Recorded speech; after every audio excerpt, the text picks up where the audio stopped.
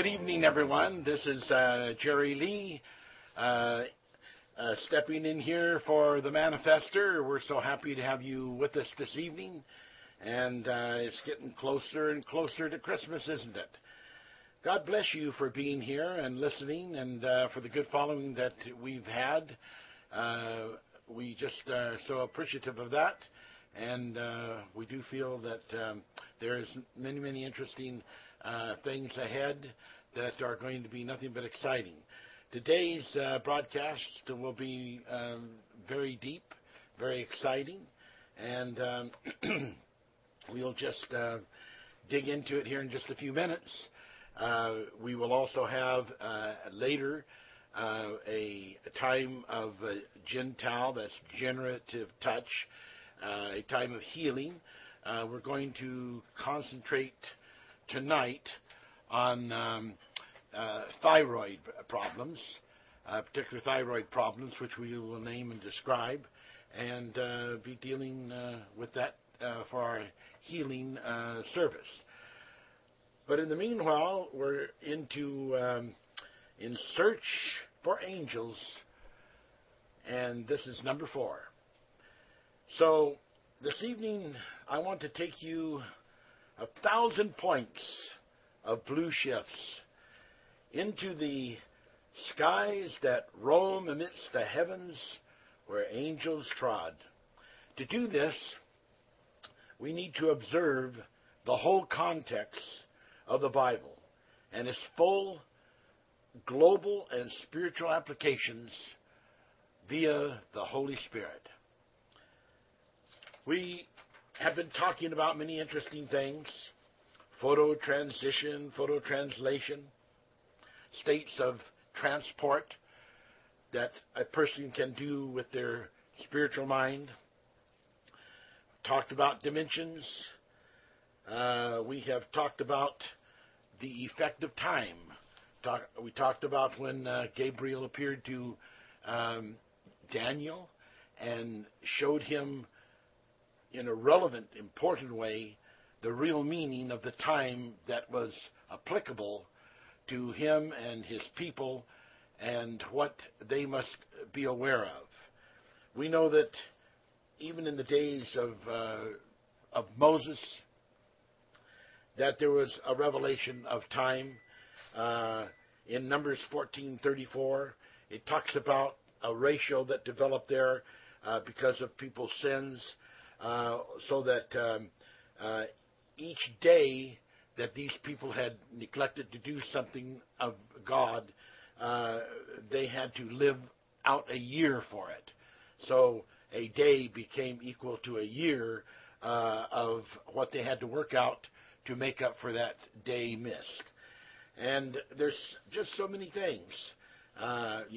People, the Bible talks about entertaining angels unaware. There are good angels, there are bad angels, there are fallen angels. There's the dead in Christ, the general dead, the dead in Abraham's bosom.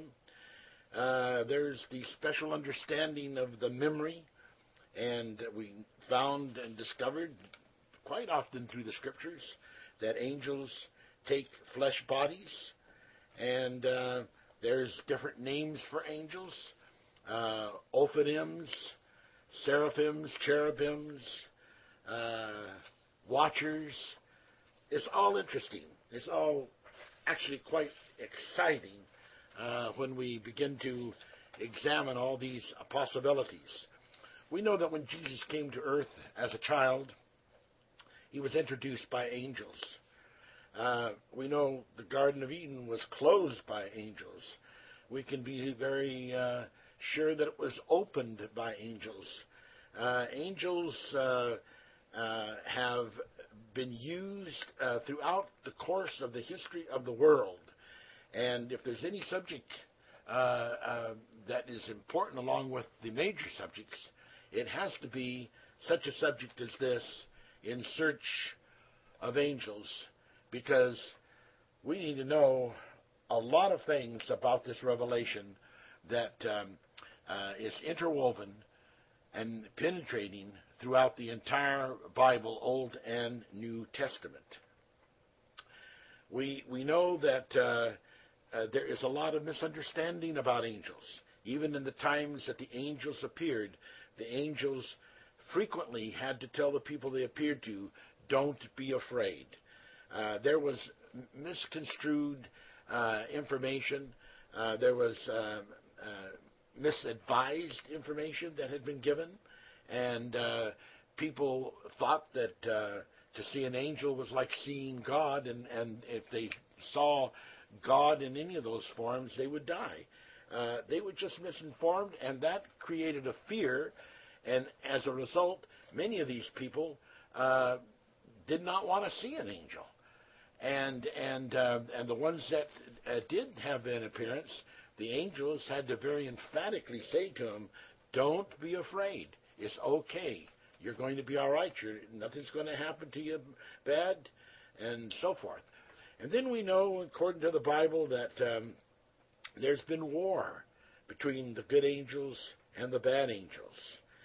And we know that there are special kinds of, not only time as we mentioned, but special considerations of measurement, so that as how we would consider dimensions and the application of the meaning of those dimensions, how we would consider weights and measures, such as in the Holy Articles, as to their significance, meaning, and proxy, has to do with a very deep understanding. And we could see that in Revelations 21:17, King James Version, where it says, according to the measure of a man, that is of the angel. We see that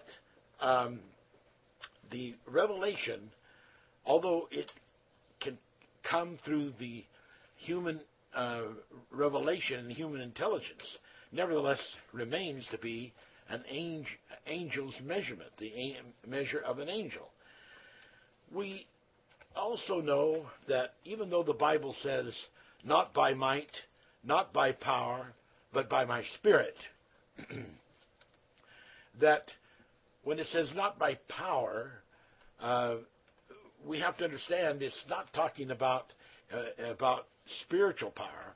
It's talking about not by physical might, not by physical power. That's what it's referring to, but by my Spirit. Because we know that there are many, many scriptures about the kingdom power of God. 1 Corinthians 4:20. The kingdom of God is not in word, but in power.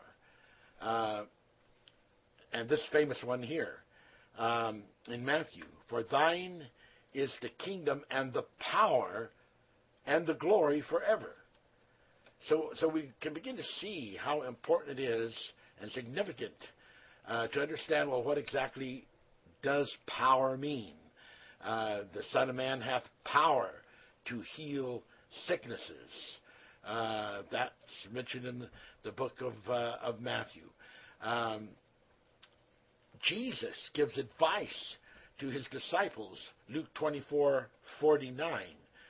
Tarry until you be endued with power from on high. John 17:2 speaks of the Son has power over all flesh. 1 Corinthians 2:4, demonstration of the Spirit of the power of God.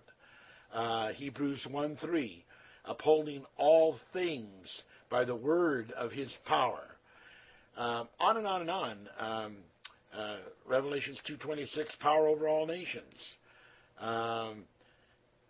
It is so important to understand this power, this amtricity of God, this ability to trigger it, to set it into motion, to use it as a energy for good, and as an energy upon which the love of God rides.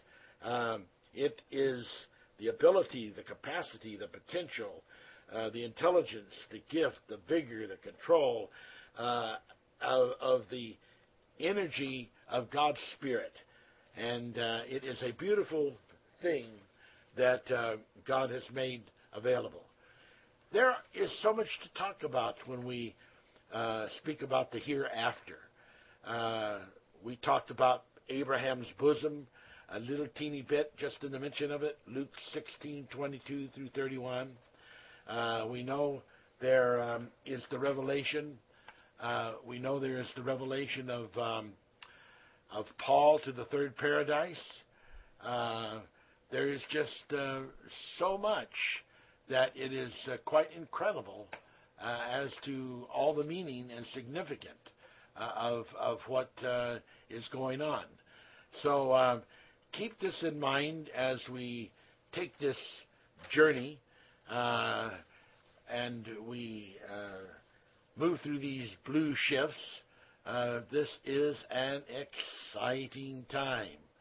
So, dear friend, we're going to talk about as much as we can. There's so much, the baptism of the dead and the sleep, what the sleep is, how that the Bible really describes it as a state and not a death. Many, many things such as that that are important. So it's interesting to see how that these things are going to come together here today. I want to talk about today. I want to talk about demons for one thing. If you look up the word demon in the Bible, King James Version, you won't really find it unless you look under devils. But it's very interesting that when you go back into ancient literature, that there was a time that that the word demon was not necessarily thought of as just devil. It even used that word for good angels, because there is a Greek meaning there that from which the Hebrew is transliterated into the meaning of the word that ends up giving you the word devils. And when you go back to see it, you see the word demon, sometimes with a split A-E, but it's very interesting. And so we want to talk about demons because, or devils, because we can assure you that there's a lot about devils that are not understood. Now, there are a lot of people that don't believe in devils, that don't believe that there are devils, don't believe there are demons. Just hang and hold with us today and see what we have to say. I think you'll find it challenging and interesting. I think you'll find it applicable to some views that you've never considered before. We want to say that not every time in which the concept or the application of devils is used, does it specifically mean one of the fallen demons that has come and possessed a body? We are not saying that does not happen. Of course, those things happen. But many, many times it has to do with people that, like in one case, a person that was born blind. And it wasn't his parents' fault, and it wasn't his fault. Nothing that he had done to cause this. But he was born blind, and then, of course, it says this was for the glory of God. And we accept that, except that we know that there's more to it than just that line of presentation. We understand that to really get into that revelation, we have to understand ancestral spirits, not as like some kind of totem pole worship, which I am not in any way putting anyone down for how they worship or believe, but just making comparatives here in the sense of using the word ancestral. We are not referring to that type of thing. We are referring to genies. and genies as coming from the word gene. This goes back to a very, very interesting time. It goes back to when Lucifer planted the genie seeds as Satan into the human race. And it is very important to understand how that all happened. And but to really understand, you have to know that Adam, although he was the first man with a soul, he was not the first human being. And the Bible is very, very clear about that. And we discover that the four genetic rivers that it mentions in Genesis, like the Pison, the Hiddekel, the Euphrates, all of these various rivers were genetic rivers. And there were human beings that lived for hundreds and thousands, maybe millions of years, that did not have souls. They were more along the line of beasts. And even in the New Testament, it calls us in our present state, or I should say the Old Testament calls us in our present state beasts. So something happened, and it's described in the 6th chapter, when the sons of God went into the daughters of men, and the pregnancy resulted in the Nephilim, which were giants. But the word Nephilim, the very name, is a Hebrew name, and it means those who have fallen. So when we understand this whole thing about the wars in heaven, and that this was the Star Wars, and there was 3 groups of stars, and they were called, 1/3 of them the cherubims, 1/3 of them called the seraphims, and 1/3 of them called the ophanims, the name ophanim meaning wheel, which is described in the 1st and 10th chapter of Ezekiel. Ophan, which is the singular for the plural, ophanim, can easily be followed up and read in the concordance. But when the sons of God, which were the offspring of Seth, went and began to have intercourse with the soulless people and mingle the seed, it caused these giants, these Nephilim, to be born. So that we see that something extremely unusual occurred, because you had a mixture happening on the side of a spiritual positive and on the side of a non-spiritual negative, and that this ended up actually affecting not only spiritually but physically the offspring. And as a result, the offspring that was born did not have souls. And this shows that the emphasis then was like a jump of the genes. We call it the dance of the genes. And we're going to apply this to the story that I didn't quite finish about the blind man. I'll come back to that. Just hang and hold. Just give me a little bit of underground information here, so you know you're stepping on the right steps. Anyway, as we begin to see that this signal then was transferred into the offspring, and that is very, very interesting. But what other persons have not understood is not only was this signal transferred into the offspring, but it was transferred by what we call recolescence into the sons of God who went in to the daughters of men. And so it was sort of like a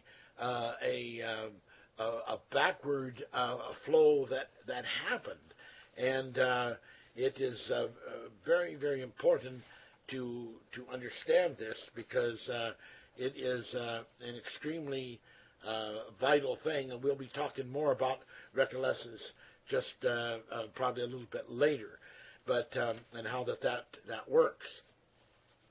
But the thing of it is that those signals that went back into the people that had souls, it didn't divide their soul, but it triggered into them the negative effects of Lucifer, so that they were corrupted by it, and so then finally, when it came down to the time of Lamech, who was the father of Noah, the seed had been corrupted, and even though there was only going to be 8 people that were left, there was still corruption, like the wives of the children of Noah that went onto the ark. There was still seed corruption there that was carried over into the days after the flood.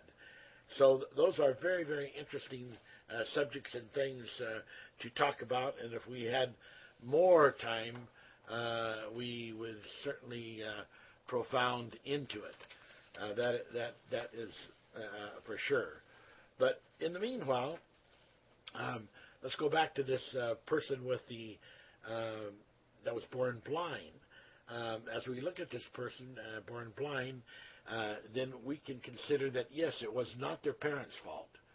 But that does not say that it could not have been an ancestor or grandparents or great-great-grandparents, that the gene, in the dance of the gene, carried over into this person and was a genetic kind of thing that caused him to be born blind. And this being born blind, to be delivered from it, he needed to have the demon or the genie, as we call it, cast out. Now, that doesn't mean that every situation with people that have devils that it is a genie.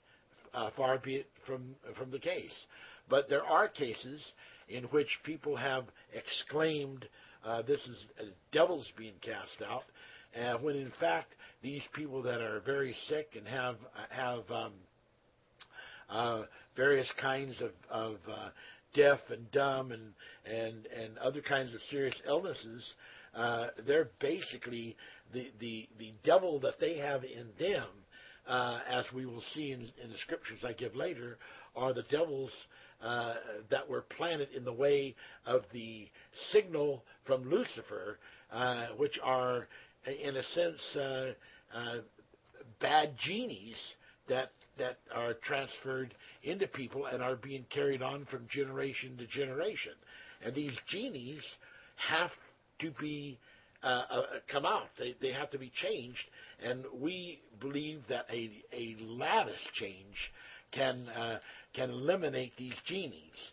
The lattice is the whole revelation of spiritual, mental structuring that we have to, by the Holy Spirit, bring our bodies into in a new and living way, so that it eliminates those genies and those ancestral spirits. A really beautiful example of that is the revelation that it gives in the book of Matthew. There's a very fantastic scripture there, and let's just take a fast look at it in Matthew chapter 13. We'll read a few things. I can't take too much time, but it's just too important not to read. And it starts off as a parable. And, of course, you remember that the Bible says that Jesus, didn't speak to the general masses without using parables. But in this 13th chapter, beginning with the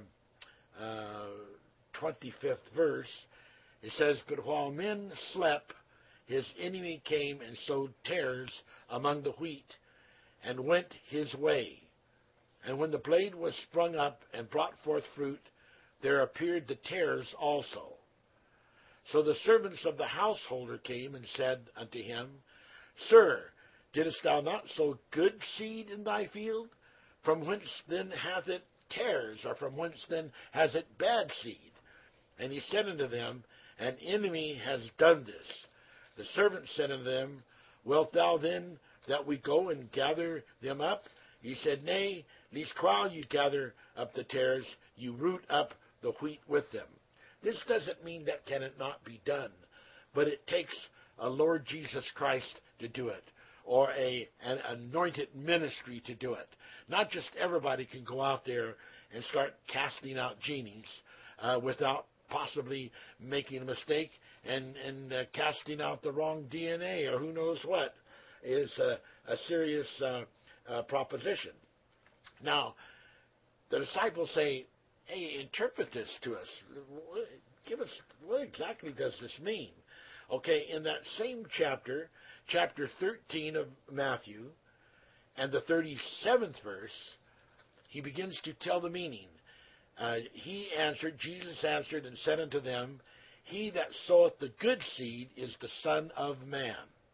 The field is the world. The good seed are the children of the kingdom.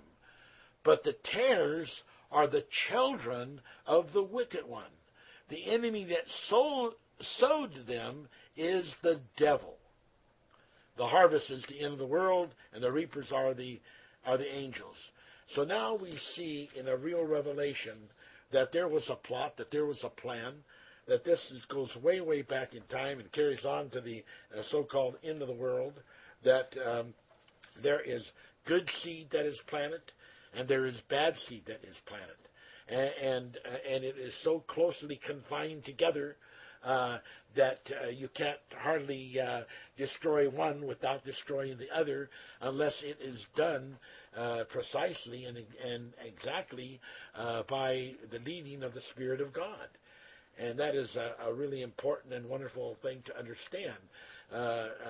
These ancestral spirits that are in people that are quite influenced by the evil side sometimes, quite maybe more times than not, do possess people. And you oftentimes notice that the worst side of whether it would be a parent or a grandparent or maybe in the jump of the genes, someone way down the road on the genealogy tree that had quite an ugly disposition and was maybe perhaps a really bad person, and as an individual who is an offshoot of that branch comes into older age, sometimes there is a change that happens in people.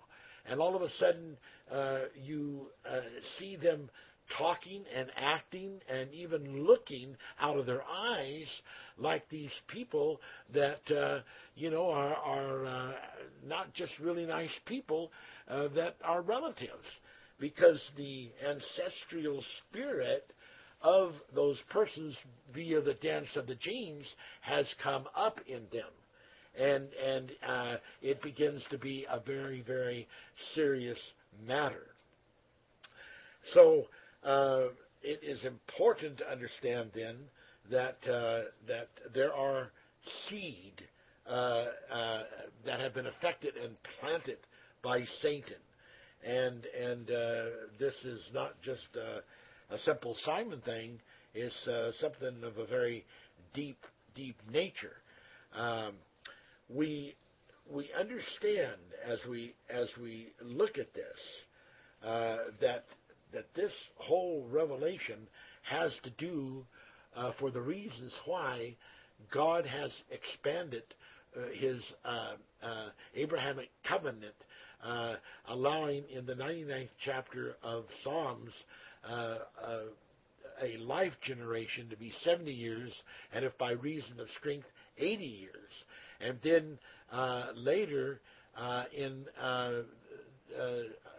Psalms, there is the revelation of the really, really beautiful declaration in which God has allowed an Abrahamic covenant to be given to the people, which equals, a 1,000 times the 70 or the 80 generation life. And when we begin to see how manifold that is, how incredible that is, it is nothing less than sensational. Just absolutely, totally sensational that such a revelation of that would be preserved and given and promised to the people of God, and that is called the Abrahamic covenant. So it's a beautiful thing, and when you begin to realize that in that sense that it then equals 70 to 80,000 years, then you begin to know that a lot of the talk that goes on about the end of the world is being talked about by people that don't know what they're talking about, that don't know by the Spirit of God what they're saying. And if you will delve into the history, going all the way back to shortly after the time of Christ, you will just see one false prophecy and one false notion after another of people who were priests and followers of God who misinterpreted when the coming of Christ would be, and they just could not seem to get it straight. So that is so relevant as to why there is such a problem on earth with so many people that think that every little bump in the road, every little earthquake, every little change of government is a definite sign that the end of the world is coming, and they're ready to close the curtain, and they think that they're interpreting, Matthew 24 correctly, when they're actually interpreting it exactly opposite from what it actually reads and from what it actually says. So that when it actually says that this is not the end, they are reading it that this is the end. So in Psalms 105, verse 8, it says, He hath remembered His covenant forever, the word which He commanded to 1,000 generations, which covenant He made with Abraham and His oath to Isaac, and confirmed it with Jacob. And in Galatians, that covenant is assured to be continued on and on and on until its fulfillment. Now, that is very, very important to understand that, because that happens to be the meaning of Abraham's bosom. Abraham's bosom is represented by that 70 to 80,000 years of time that the human race, as fallen Ophanims, have on earth to have find their time and a chance for regeneration, for salvation. Now, in Ecclesiastes 9:11, as I've shared with you before, it says that every human being is going to get a time and a chance. And just verifying that, in Isaiah 65, somewhere around the 20th verse, it says that there will be a time come when that Abrahamic, and I'm paraphrasing now, Abrahamic covenant will have reached a fulfillment. And when it does, it'll say there will not need to be any more regenerations. Everyone will have had their time. Everyone will have had their chance. And it says an infant of days or an old man that has not filled his days will be of this nature. The child shall die 100 years old, but the sinner 100 years old shall be accursed. And so we see that hundredfold representing the total fulfillment of the Abrahamic covenant, of Abraham's bosom, this place where people are in his bosom given an opportunity to fulfill. There will be no aborted child that does not get a chance to come and to live again, and I'll show you scripture for that.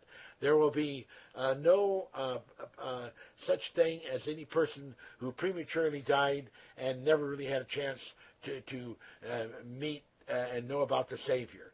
That is guaranteed in the quality of and justification of the Lord Jesus Christ, that everybody is going to get the time, everybody is going to get a day, everyone is going to reach that equivalent 100 years old.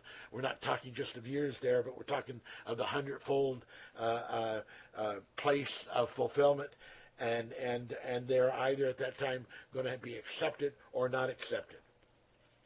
So those are absolutely important things to put into your mind and to understand them with a full understanding.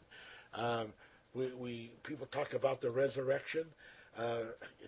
They don't even know how contradictory the resurrection teachings is. They think that people are going to come up out of the grave, which is most cases 6 feet under the earth.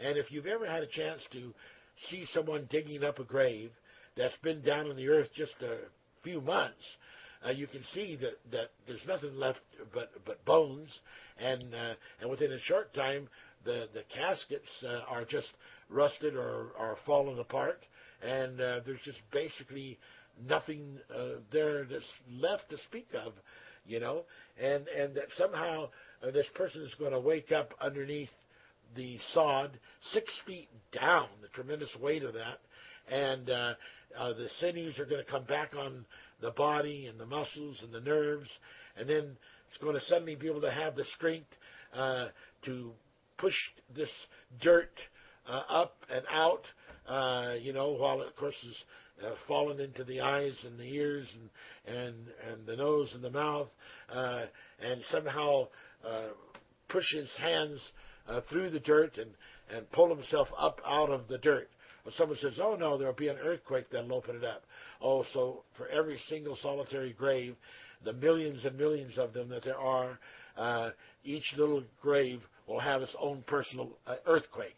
That'll open up a crack, and that'll just make it convenient for people to get out. Even if you're 6 feet down and the earth cracks open, you would find it not just very simple to just step out of a 6-foot hole, But maybe you're thinking, well, they're going to each one be a Superman or Superwoman, and they'll just jump out. I don't know really what you are thinking, but I do know that in the 15th chapter of 2 Corinthians, it says that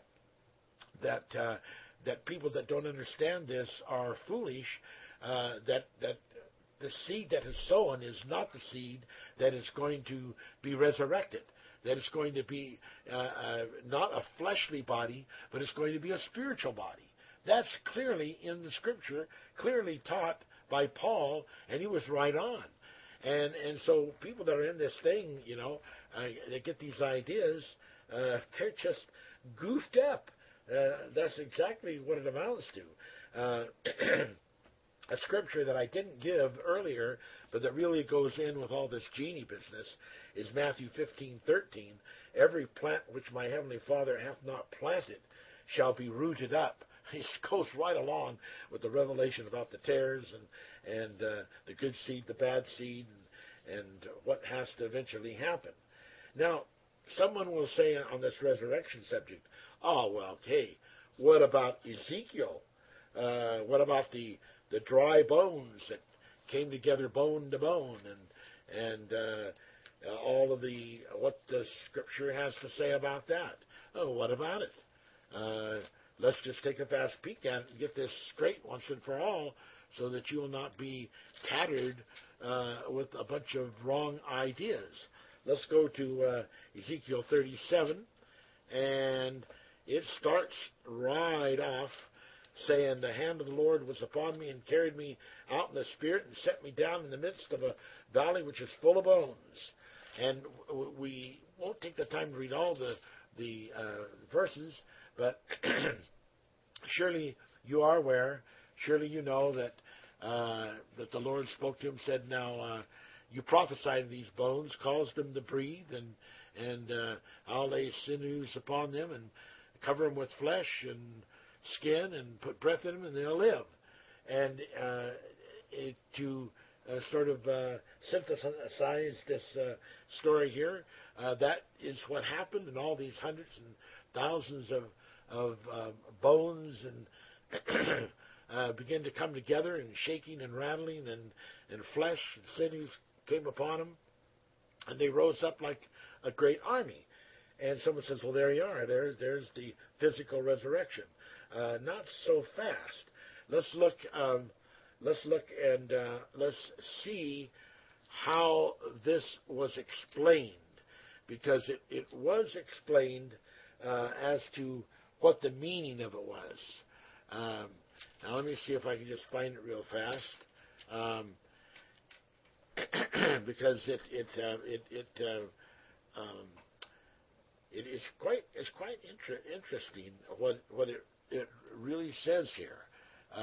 It really gives an opening into our mind and into our eyes in the way of of a revelation. Let's see, where am I going? 11 and 14 verses 11 through 14. Then he said unto me, Son of man, these bones are the whole house of Israel. Behold, they say, our bones are dry, our hope is lost, we are cut off from our parts. Now this is the interpretation of what all those dry bones are. It's right here in the 11th verse. Therefore prophesy and say unto them, Thus saith the Lord God, Behold, O my people, I will open your graves and cause you to come up out of your graves and bring you into the land of Israel. This, of course, is talking about the people who are Jews, and they are in captivity, and they feel cut off from their land of promise. And what God is revealing to them is regeneration. He is saying that, when you die and you become just bones, and your burial is not in your land. That's why it's not a grave; it's just in a valley. You're just lying there, disassociated, disconnected from their homeland. But he says, "I will raise you up out of your graves. I will regenerate you. I will allow you to come back, and I will bring you into your home land, and I will therefore fulfill your life and promise to you of being able to live that life in your homeland." Now, some of you people that might have a difficult time being able to see that, let me give you an incredible scripture here to open your eyes a bit. In the time of the three wise men, or the wise men, that came seeking the Christ, Herod heard about it and talked with them, and he really plotted to find out from them where this Son of God that was to be born was, because he looked at that person as an adversary to his kingship. The wise men very carefully avoided going the same way and returning, because they did not want to give him the information about where Jesus was. The Bible says Herod then went out and he gave orders to kill all the children from a certain age and under, just to destroy every one of them, with the expectation that he was bound that way. If he destroyed all those children from a certain age and down, he would surely also kill this person who was supposed to be born the Son of God. And he did that. He went out and he killed all these young children that had not done anything wrong. It was not their fault, but they were actually being killed. They were standing in a sense, in a proxy for Christ. And so it's just an incredible thing that happened. But the Bible talks about it there, about the tears and the wailing in Ramah. But it doesn't, in that Matthew revelation, give the real in-depth of what really happened until you turn to Jeremiah. And when you turn to Jeremiah 31 and you read the 15th verse, it says, and this is a repeat of what it said in Jeremiah, except that it has the additional information that I was speaking of. Jeremiah 31:15, thus saith the Lord, a voice was heard in Ramah, lamentation, bitter weeping, Rachel weeping for her children, refused to be comforted for her children because they were not. They had been slain by Herod. Thus saith the Lord, refrain your voice from weeping, and your eyes from tears, for your work shall be rewarded, saith the Lord, and they, the children, shall come again from the land of the enemy. At that time it was Rome. And there is hope in thy end, saith the Lord, that thy children shall come again to their borders. So here we have a prophecy that these children would be born in Rome, and then they would come from there, and they would come back to their land, and they would then live in in the land of Israel as promised. That fulfilled God's word to them in Ezekiel. It is just absolutely exciting and absolutely beautiful. Even when the pharaohs built their pyramids and they buried their bodies sometimes in them, and with all of their artifacts of provisions, that was just proxy, because most all those pyramids had channels that were provided for the spirit of the Pharaoh to escape and go up into the heavens, into the spirit world. And not that they would have needed that, because the spirit can pass through a solid stone. But they didn't totally understand that, so they made a provision for the spirit to slip out. And these things come about when people don't have a full understanding and the total meaning of what these things are about, and the full application of them. But anyway, all these things are extremely, extremely interesting. I want to talk about one other before I move on. I want to talk about one other resurrection application. If you turn with me to Matthew, the 27th chapter. This is a very interesting, unusual situation that happens at the time of the crucifixion of Jesus Christ, and when there was this great earthquake. So 27, verse 52. And the graves, this is after the veil of the temple was rent in twain, and the earth did quake, and the rocks rent, in verse 51. And the graves were opened, and many bodies of the saints which slept arose, and came out of the graves after his resurrection, and went into the holy city, and appeared unto many. Now, if you think that these people that were dead, maybe some of them for a century, rose up out of their grave, and I explained how not easy it would be to come up out of there, and with their tattered clothes, or perhaps angels would give them new clothes, and what age would they be? The age that they died? Who's going to be around to recognize them if they're transfigured into a different age or form? Well, what is the meaning of it? What application is that going to be? believe me, there are three levels of the resurrection. The first level is restoration of the memory. And that is what happened here in this particular scripture after the crucifixion of Jesus Christ. And it's talking about people that were alive in that day, that their actual past was in a grave. It was buried deep within their subconscious. And they did not remember who they were. They did not remember why they came here to this planet.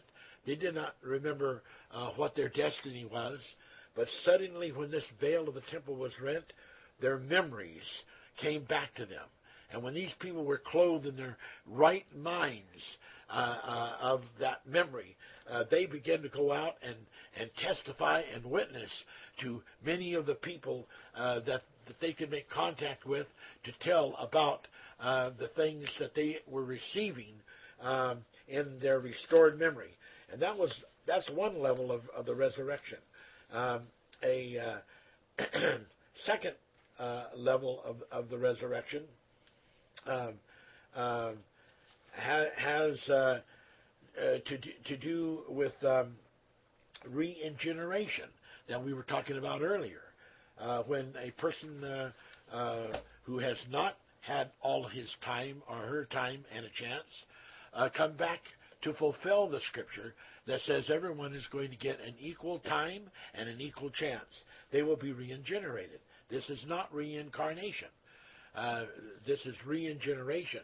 It does not take in all the ideas of karma and all the ideas of you could come back in a bug, or you could come back in any kind of a transmigrated form that you might happen to come back in. That is reincarnation.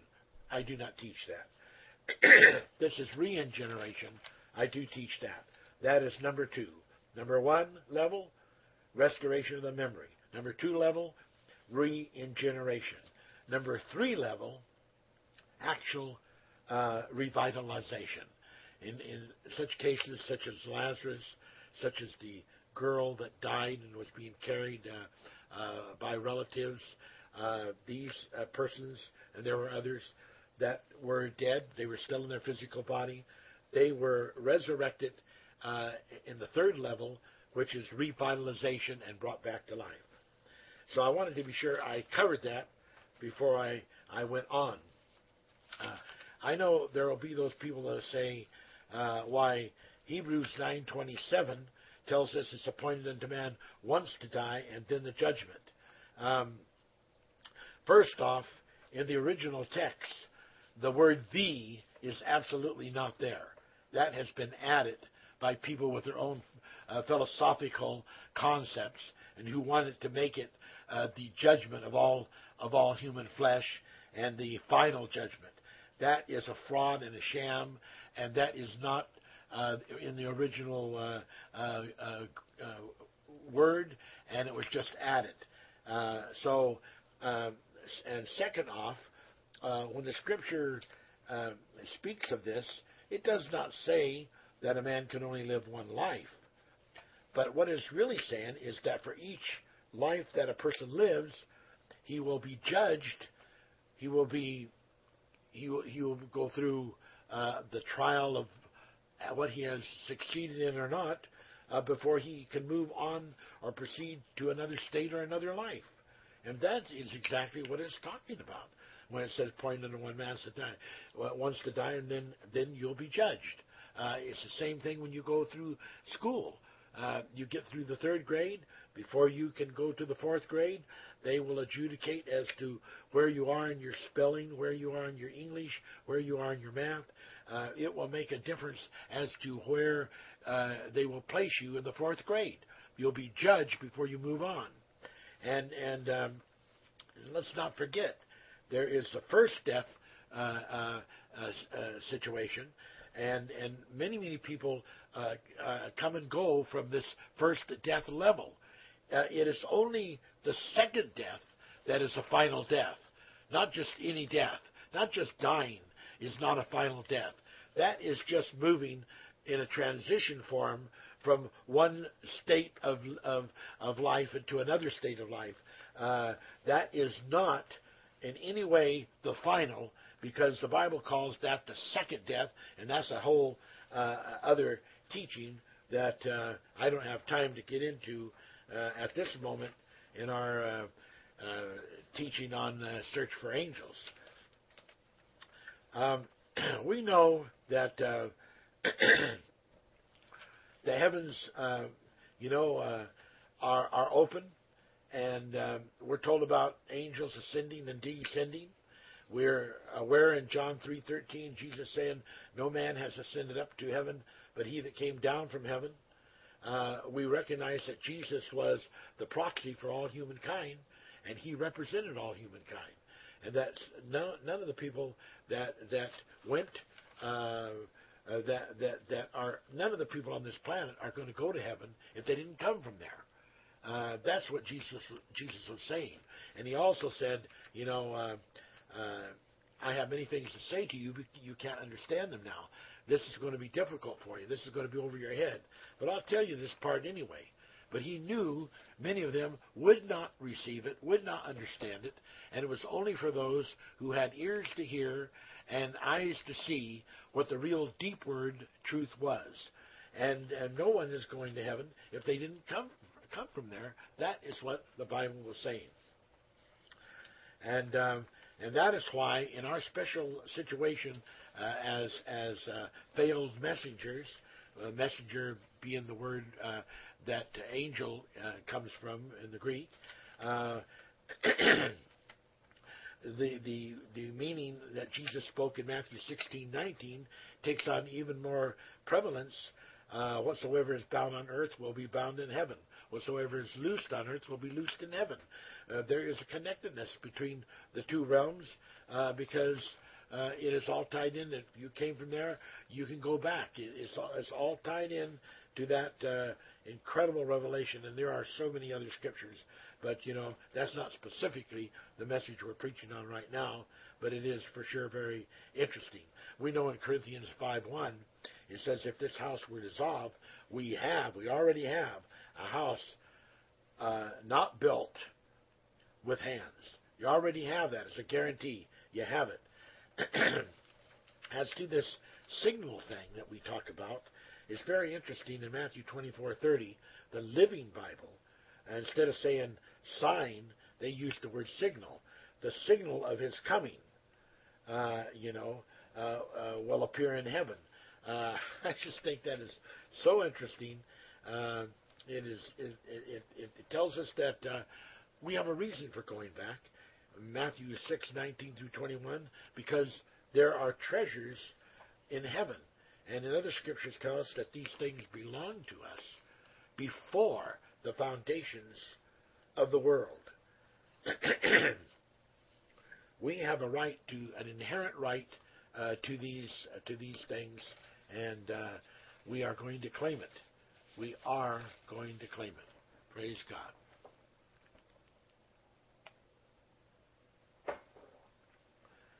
Okay. There's the fact that we know in Luke 10:20 it says, "Rejoice, because your names are written down in heaven." We know that our names are written down in the Lamb's Book of Life, and they were written down in the Lamb's Book of Life, the Bible says, before the foundations of the world. We know that there are going to be new creations after the Abrahamic covenant is over. And the Bible says that those people in the new creation, their names are not in the Lamb's Book of Life. It's not written there because they are brand new creations. I find that just absolutely incredible. Praise God. So we're twining our thoughts, and we have to understand that the thing that makes us different from the animals is our conscious awareness of God, and outside of that consciousness is beyond the God's soul consciousness, and that is the distinguishing fact that we have souls. Animals have bodies which are called sometimes, in the small case, soul, but they're talking physiologically. They're not talking spiritually. We have a spirit soul, and the animals do not. So the Bible says the spirit of the beast goes downward, but the spirit of man goes upward. That's the difference of the beast having a temporal spirit, and the humankind have an eternal spirit. It's so very, very important. This energizing of the spiritual power we talked about earlier is all available to us, photophysically and photospiritually, in energized reflections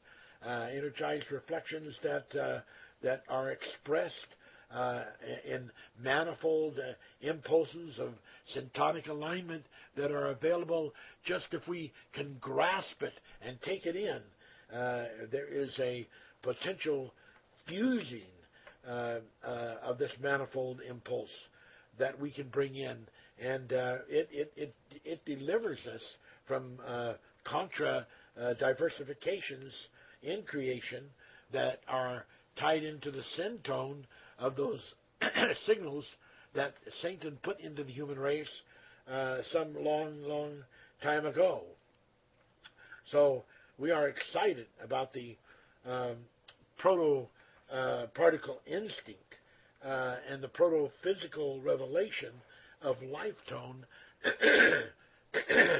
given to us spiritually, that can help us come into this soul consciousness and soul life zone, making us imaged in the nature of Christ, and twining us in that image, so that we do not lose our connection to the divine consciousness that God wants us to have. Okay.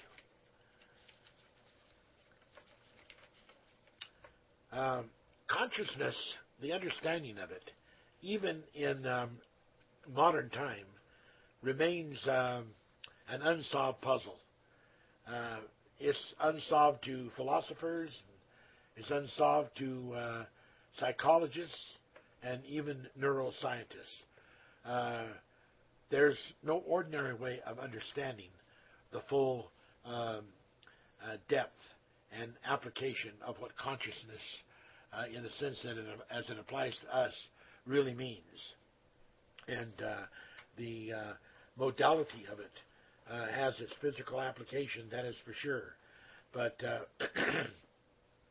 this consciousness of which we speak does not naturally, occur in any type of material substance or any specific kind of underpinning. It is a special locus of consciousness that is outside the physical brain and the physical organs of the body, and even outside the nervous system, although very close to it in the solar plexus, where the soul spirit abides in the body. This aspect of spiritual consciousness is not chimp, robot, zombie, brute body mechanisms. It is a role of consciousness that is attached to a conscientiousness, and it is a kind of consciousness that is bound to arise and reveal the essences from which it came. And it is a beautiful and glorious thing to come into those kind of understandings.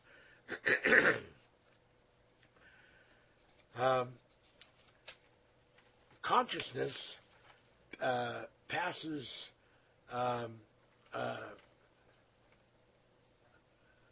with the body.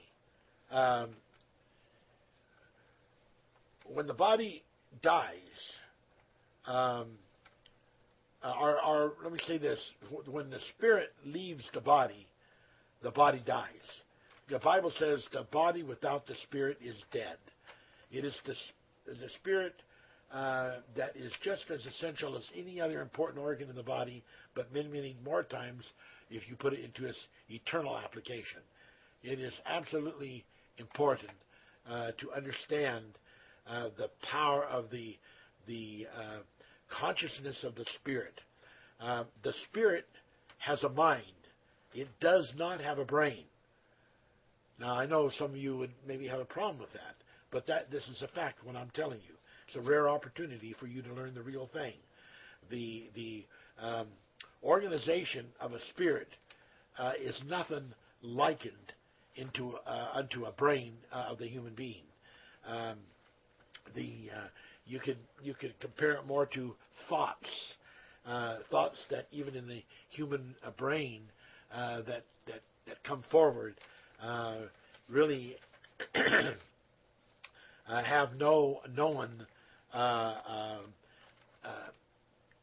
trigger that is caused in the process of the brain to create these unusual thoughts about information that, as far as anyone knows, has never existed or been known to that life whose brain is operating in the thought charge with, or have happened to them before. The mind of the spirit is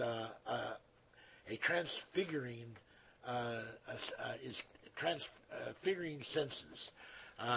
These senses are not locked into an absolute single form, but they are transfiguring senses, sort of like roaming energies that transfigure according to the need is. And so their mind is not like the human brain at all. That sort of brings us to things like, what is the difference between a spirit and a ghost, and what causes a ghost? Well, first off, let's not forget our teaching over the last couple times about the angel of our presence is our spirit. And we gave a lot of scriptures for that, and you can go back to the recorded sermons and teachings that have been given and look up those scriptures and just feast on them, because they're sensational scriptures. But when the spirit leaves the body, it's an incredible thing. But let's talk about something else before we just get into that. Let's talk about people who are, say, in a hospital or at home, and they're dying. They're dying. And many of the people and I'm not saying every human being does, but there's a lot of human beings that are dying, and they see things, but they don't tell their family because they don't want to scare their family, or they don't want their family to know that what they're seeing.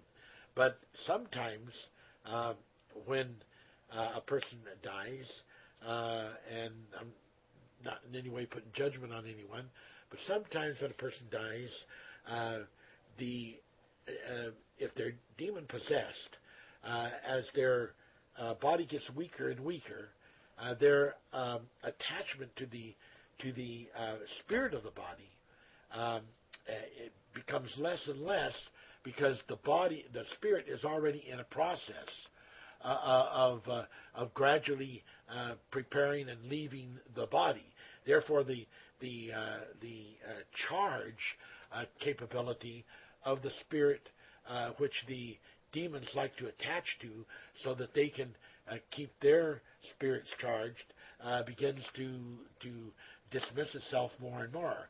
And as that gets weaker and weaker, many, many times during this time of death, the demons fall out of the body.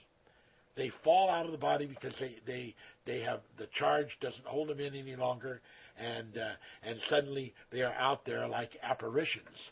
And so often when people see them, or even the dying person sometimes is capable to see them when other people cannot, they have been called ghosts. People say, well, look, I see ghosts in here. Those apparitions many times are not ghosts.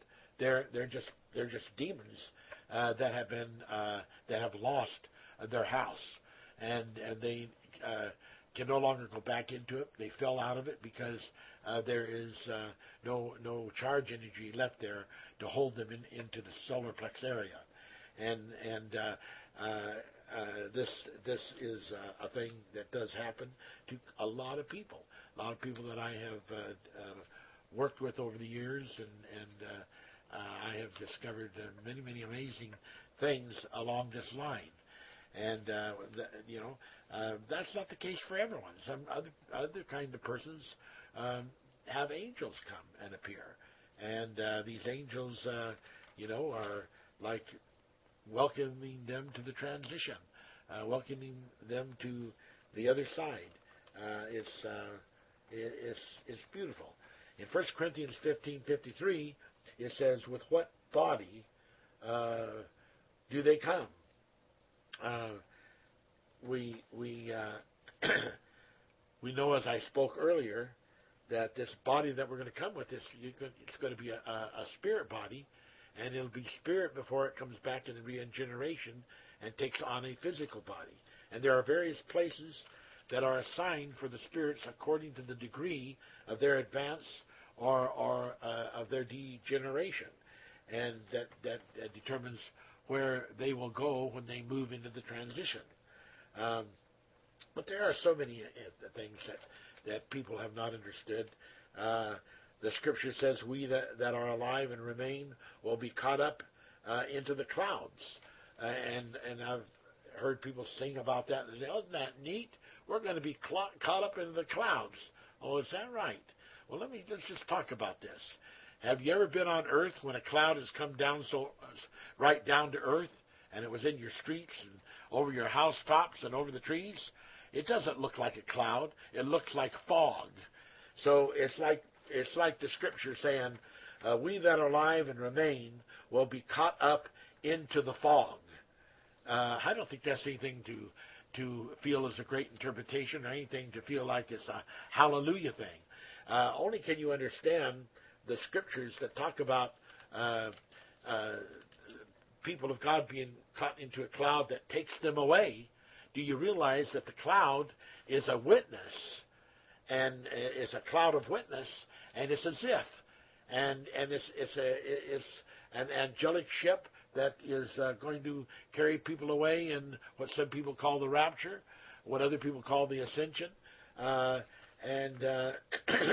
it's not, being caught up to the fog. Let's get that out of our head.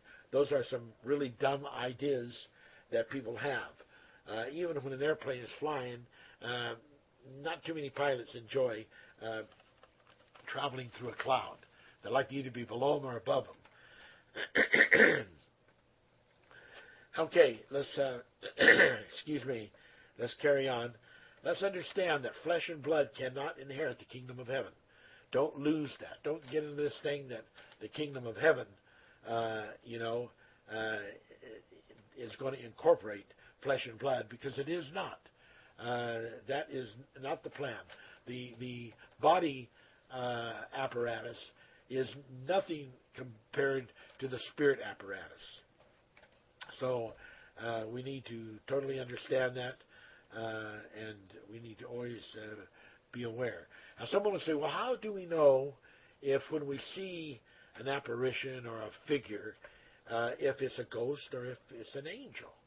Well, a ghost image is always blurrier. It comes off from a darker kind of illumination, whereas the angel transition always has clear, distinct edges to the figure, and has a greater light intensity that is over it. So those are, some pretty neat things. We see that in Daniel 12:2, them that sleep in the dust of the earth shall awake, and they that be wise shall shine as the stars. Um, when we begin to make all the applications of what it really means to be asleep in the dust, and people have so misunderstood those kind of scriptures, and they've got people out here that are buried, that they are stuck in the graves, their spirits, their bodies are down there, and they're waiting for ever and ever until they're resurrected in another physical body. Maybe rise up in the body with the same old crippled body, or same old problems, or maybe made a little bit younger. It's a poor story to tell, and it's not the way that it's going to happen, and it's not the way the Bible teaches it. Understand, in these teachings that I do like this, unless I took one subject in particular and I just worked on that subject, and probably take several teachings to do it, I can't get you to the exactitude of the scripture applications. But the spirits in prison, are not in the sleep. So when Jesus went down and he preached to the spirits that were sometimes disobedient, during the time of the flood, those spirits weren't sleeping and could hardly wake up. There was a live function. There was things going on, and he went and he preached to this group to bring them up to date for salvation. And so when we talk about spirits asleep in the dust of the earth, we are talking about people who, in those cases, the biggest part of them, they are still in the Abraham's bosom. They are still in the 70, 80,000 years of regeneration, and until that circuit is finished, they are still bound in the dust. They have to come back in order to have their equal time and chance. So they're in that sense, they're in the dust. They're still in the grave, in the prison relationship of the body. And so it has definite reasons why that it is called, in the sense of being asleep. Let's get to this thing of recolescence. If you take a big piece of steel, like a beam, and you heat it in a really, really hot steel type of furnace to where it's just totally red, super red, almost fervent white hot, and then you take it out and you set it aside and let it cool. And it cools, and eventually it looks like the whole long beam is cooled. And as you're standing there thinking, well, it looks like it's cooled down, there's a thing that happens that is known to people that are involved in making steel beams and deal with the real hot heats that have to do with the shaping and forming steel, iron, and certain metals. And it's called recolescence. And it's that all of a sudden a portion, like one end of the beam, will all of a sudden begin to brighten up and will look like it was in the beginning, super hot. And it's just like it just comes alive again with all this heat. And you think, how could that be possible? How could something that cooled down suddenly come and become hot again? Well, there is mathematical and scientific explanations for it.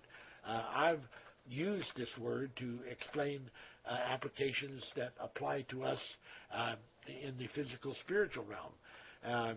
When the acts of negative thinking or living are in process of being absorbed by the mental faculty, a displacement of opposite thinking or living occurs. This process becomes a displacement, and is positive liberation. Now, positive liberation occurs when the rate of negative absorption exceeds the rate of positive absorption. And this is what happens in the steel. And it is sustained to the point of punctuated impression. During this process of the displacement of the positive impressions, memory cells are recalled and occur. And this event is positive liberation. It is not uncommon for these dispersals that are being experienced to be considered to be a positive thing, to feel that the negative impact is actually a complement via the recalled positive position. However, the truth reveals that positive liberation is the loss by displacement of those positive impressions and the gain of negative impressions as a replacement. So that is a lot, I know, and that is deep. But the point of it is there are transitions that happen into our body in which we think we are suddenly coming into a blessing or a spiritual thing, and the illumination, shines up, and we think, oh my God, I don't know how this happened. I was thinking this was just negative, but really it looks like the negative was positive. But what they don't understand in this recolescence is that is just a superimpression of the recall of a deeper state of going into a higher negative.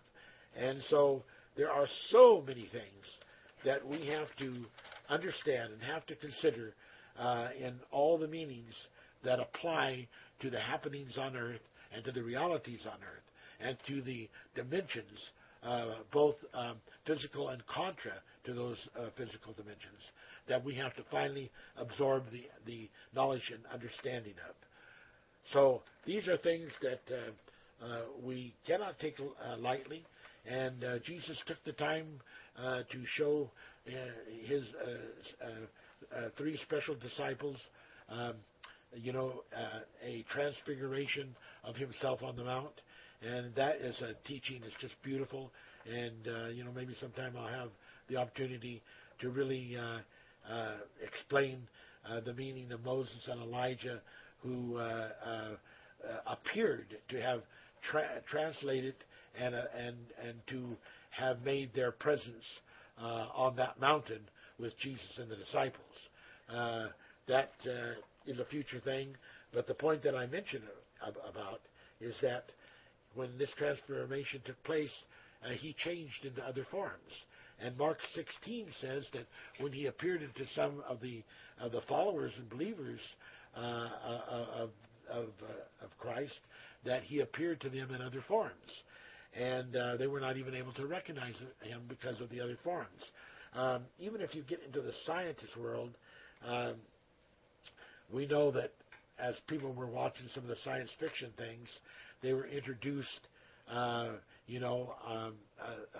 into a thing called teleportation. And teleportation is when you just become little small, minute pieces of atom, and you suddenly go up, and you then are put back together, and you're as you were before you were moved by the dematerialization and teleported to the other field or other location. They are actually saying now that they have been successful in a magnetic field of taking one batch of atoms and comparing them to another, and by using special encryption techniques, they feel that they have been able, in a quantum sense, to replicate to a small degree in the atomic world the teleportation concept. So who knows where things are headed and where we are going.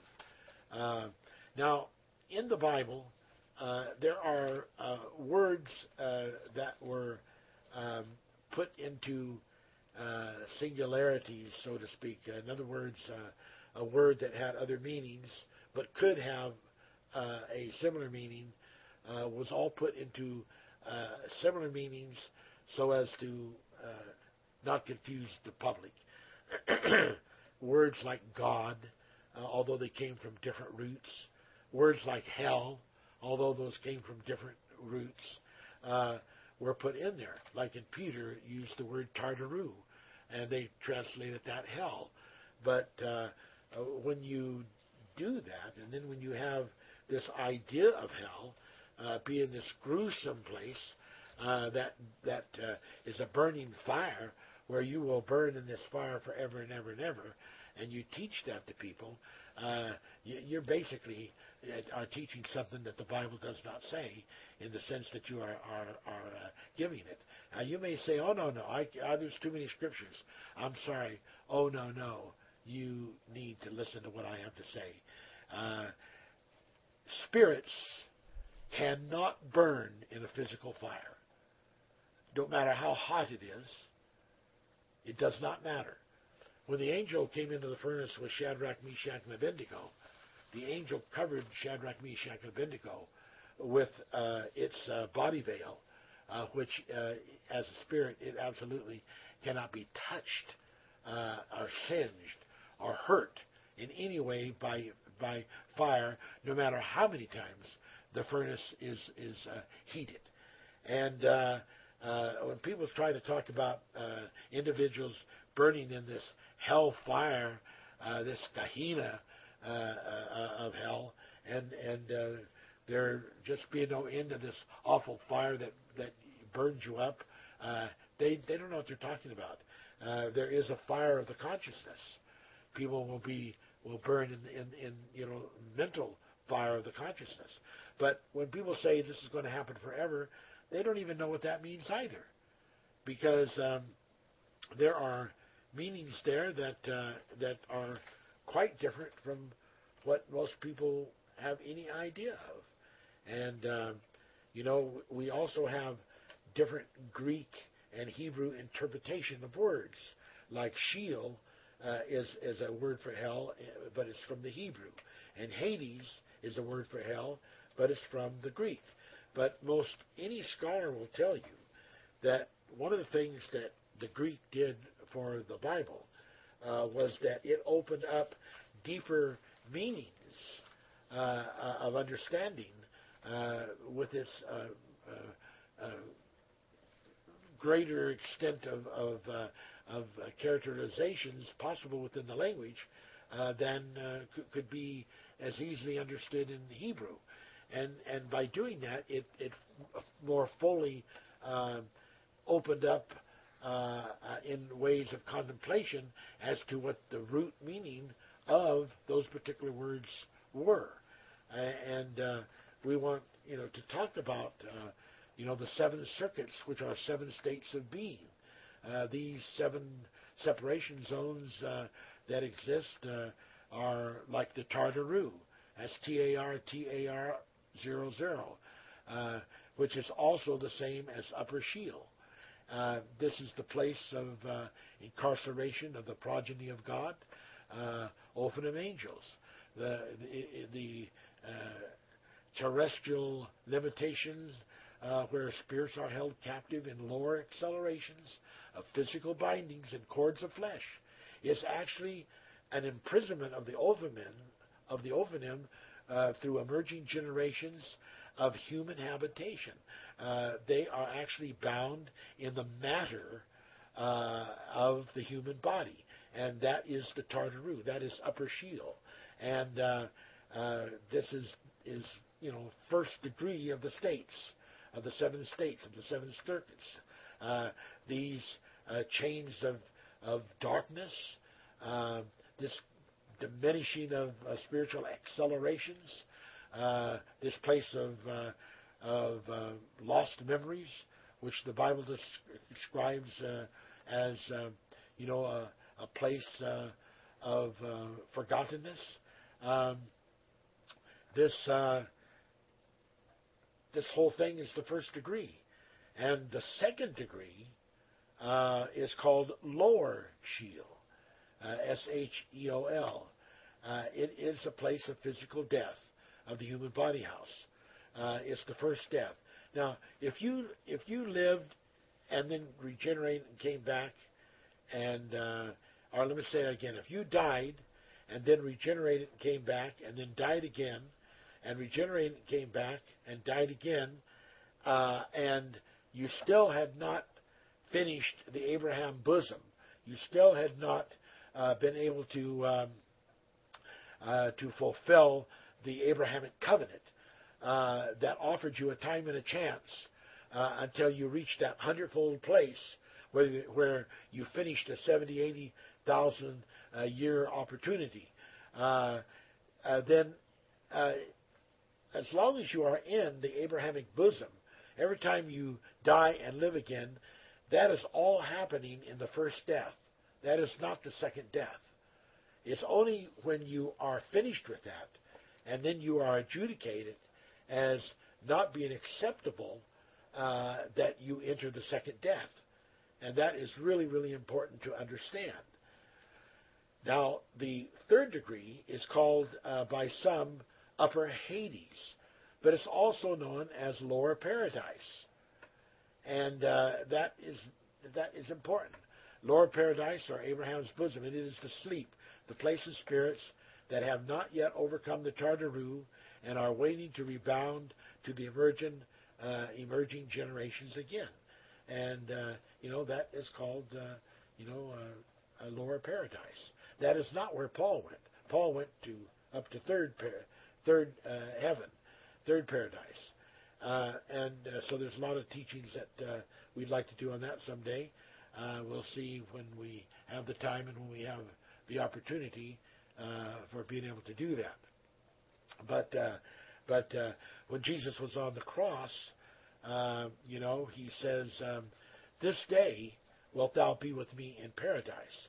And then the Bible shows us that he went down and during this period of several days, he preached to the spirits that were sometimes disobedient during the flood, and of course there was other spirits there. And this was this place that we're talking about, Lower Sheol, which is Abraham's bosom, and he went there and he ministered to these people because they still had the opportunity to rebound, and they still had not finished having all their time and all their chance. And it's a beautiful thing when you understand it like that. Now, the third degree, as we said, being Upper Hades, also known as Lower Paradise, or Abraham's bosom, is the sleep or the place of the spirits. And as I said, that have not yet overcome the Tartaru and are waiting to rebound to emerging generations again. But now let's compare that to the fourth degree, which is Lower Hades. It's also the sleep. But instead of it being a place of those that are emerging generations more toward overcoming, this is a place of degenerating spirits that are becoming more degenerate by their sins during their courses and cycles in the Tartaru burnings. The fifth degree is Upper Gehenna. In the literal sense, this was great stretches of garbage dumps that were constantly on fire and burning. But it had a use by Jesus in the sense of how it was a representation of a kind of hell. It is the judgment hold of condemned spirits waiting for their final judgment of the second death, the chambers of death, the place of mental anguish, and the torment of the burning fire. This is when people have used up their chance. They are now standing at the second death. They are basically garbage. They are debris. They are garbage. And that's why they are compared to the Gehenna, because these people are not going to be rebound. This is the fifth degree. It is the Gehenna judgment. Those spirits are going to enter the second death, and then that is going to be the end. Now, people say the end. When we say someone is going to suffer for eternity, if this person that is suffering in their affliction of conscience because of the things they did wrong and because they refused for salvation, and they cease to exist after a few moments or after a few days or whatever, that effect that happened to them would still be an eternal effect, because there would be no provision for them to ever come out of that state that they fell into. It would be an eternal effect or effect, whichever way you want to apply to it. There is a sense in which both of those terms can apply. So when we talk about something eternal, yes, it's eternal in the sense that once you fall into that hole, it is the end, and there is no return from it.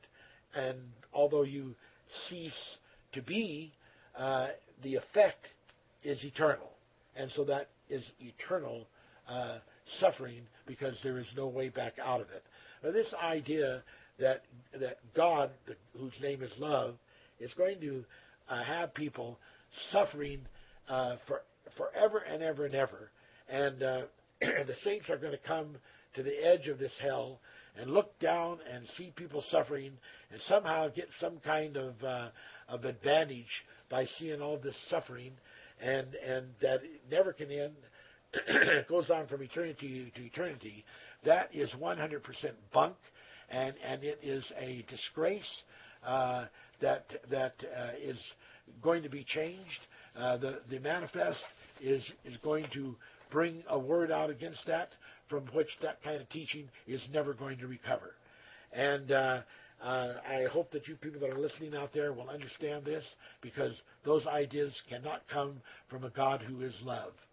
And many of these ideas that have been put in there are by translations, by people who were translating, and by overseers of the translators who could not understand it to be any different than the superstitious, paganistic way that they had looked at it. And so those are just the way that it is. The seventh degree is the place of upper paradise, third heaven, the abode of spirits that have overcome the burning of Tartaru, but have not yet received their regenerated forms, regenerated bodies. The abode of bodies of the photo-transitioning angels. And there you have, the 7 different circuits, 7 different states that are all part of the revelation. People say, oh, well, that sounds different than the hell and the death that I understand. Well, that's why I'm here, to try to help you. You do know that the Bible does say that the day will come that hell, for whatever it is, and that death, for whatever it is, will be cast into the lake of fire. And so you can see that this hell, for whatever you think it is, and death, for whatever you think it is, in a quite different manner, is suddenly being rooted up for however vast that you ever thought it was, and being put into this what's called the lake of fire. Well, this lake of fire is a special term that has to do with the closing of the universe. When the Bible says that finally the time will come when all of the stars of the heavens will begin to roll together, and it will come to all the heavens will roll together, and everything will come into this incredible density, a super black hole beyond any belief. And this is where hell and this is where death will be bound. There will be no consciousness there. There will be no memory there. That part about people that are in a kind of hell refers to those that are still in the Abrahamic covenant, still in Abraham's bosom. Excuse me.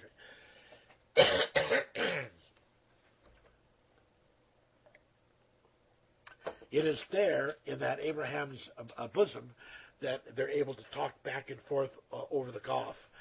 It is there in that state that those kind of things and realizations can go on. But in the final purgation zone, I'm sorry, getting all choked up again here. Did pretty good till now. We have to understand that it is a final, absolute place where all those other kind of things, they cease, they end.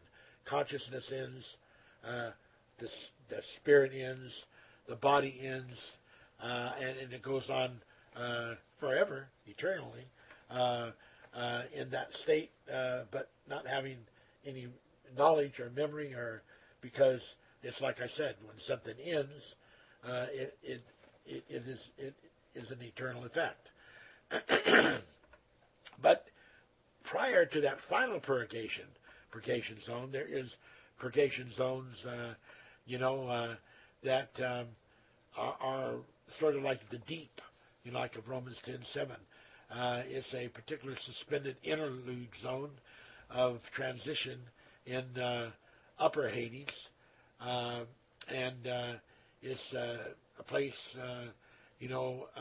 like also in lower paradise, where traumatized spirits who are not able to rebound in regeneration are without a redeemer. And there's just so much of these kind of things to understand and to apply. The suspended interlude zone is, yes, a place for spirits called the sleep, and that is because of the neutral vibration state that they are in. This suspended interlude zone has, 3 different conditional phases. But I don't want to really carry on with this, I think, anymore, because I think it's just too much information. And I'd like to talk about the kinsman redeemer. I'd like to talk more about lower Hades, the place of lost spirits. I would, like to get more into those things. But I will mention perhaps one other thing here, as I'm sort of summing this up and bringing this to a close. The gulf of separation is a state of the mind, the expansive spiritual degree that separates the higher accelerations from the lower decelerations, and spiritual life from spiritual darkness is a gulf of separation.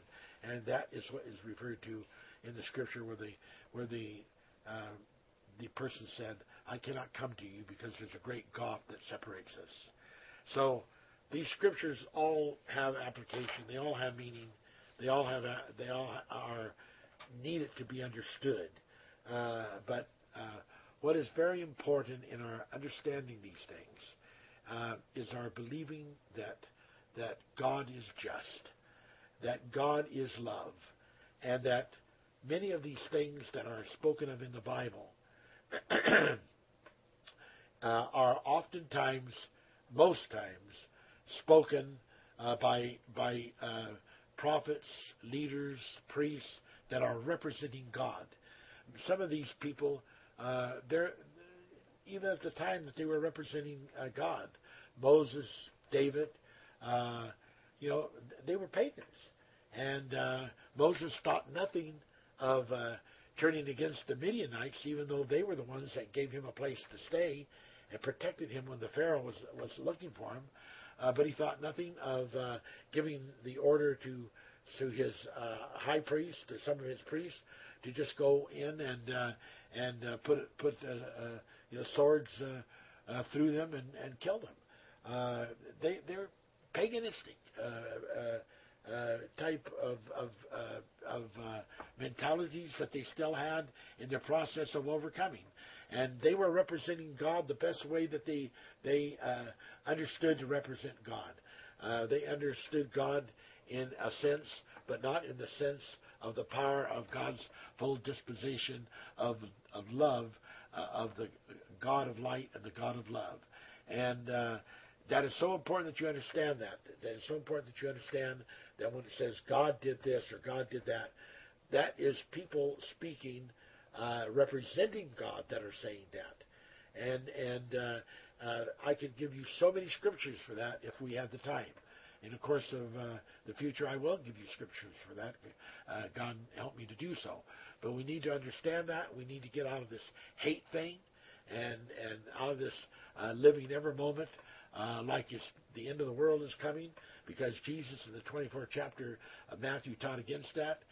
He taught that we were not to be troubled with these things that would be coming on the earth on a regular basis. You'll always have the poor. You're always going to have earthquakes because of the nature of the core of this earth and how the earth is made. You're always going to have famine and war. That's always going to have, but it is not the end. Just because you have those terrible exercises of hatred, it doesn't mean that is the end of things.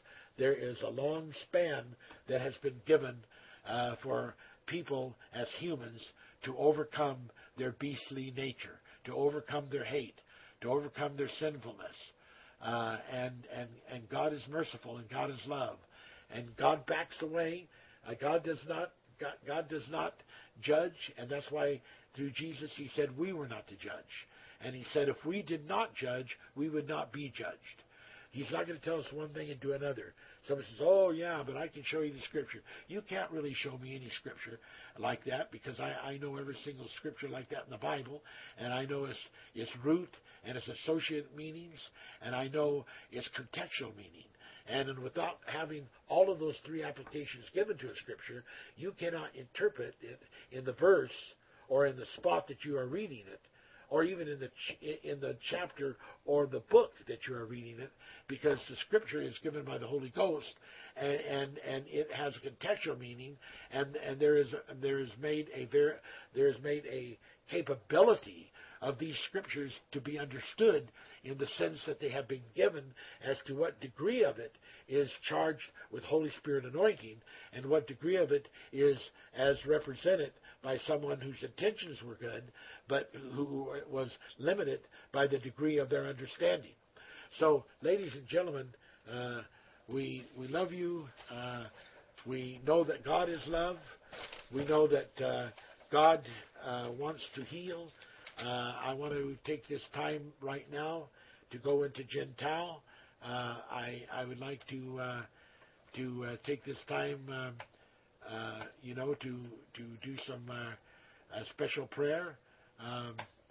So if you will just be here listening, what I want to work on today is hypothyroidism. It is a case where the body gets low in the secretions of the hormones that it needs for function, and I want to help you with that. I also plan to deal with dopamine as a neurotransmitter for particular purposes for any of you people that are having problems with men that are having problems with any kind of prolactin excess or other kind of problems along that nature as a result of the low function of your thyroid. Okay, so this is hoping that you are ready. This is hoping that you're ready to receive this power of God and this healing, because I want to tell you, this is a particularly powerful one right here. Here we go. Hypothalamus to the pituitary, pituitary to the hypothalamus, the thyroid. Signal go forward to the pituitary gland and begin to release the needed substance to stimulate the thyroid function. Send the signal to release thyroid secretions and release them into the bloodstream so that the pituitary gland can get the message of the degree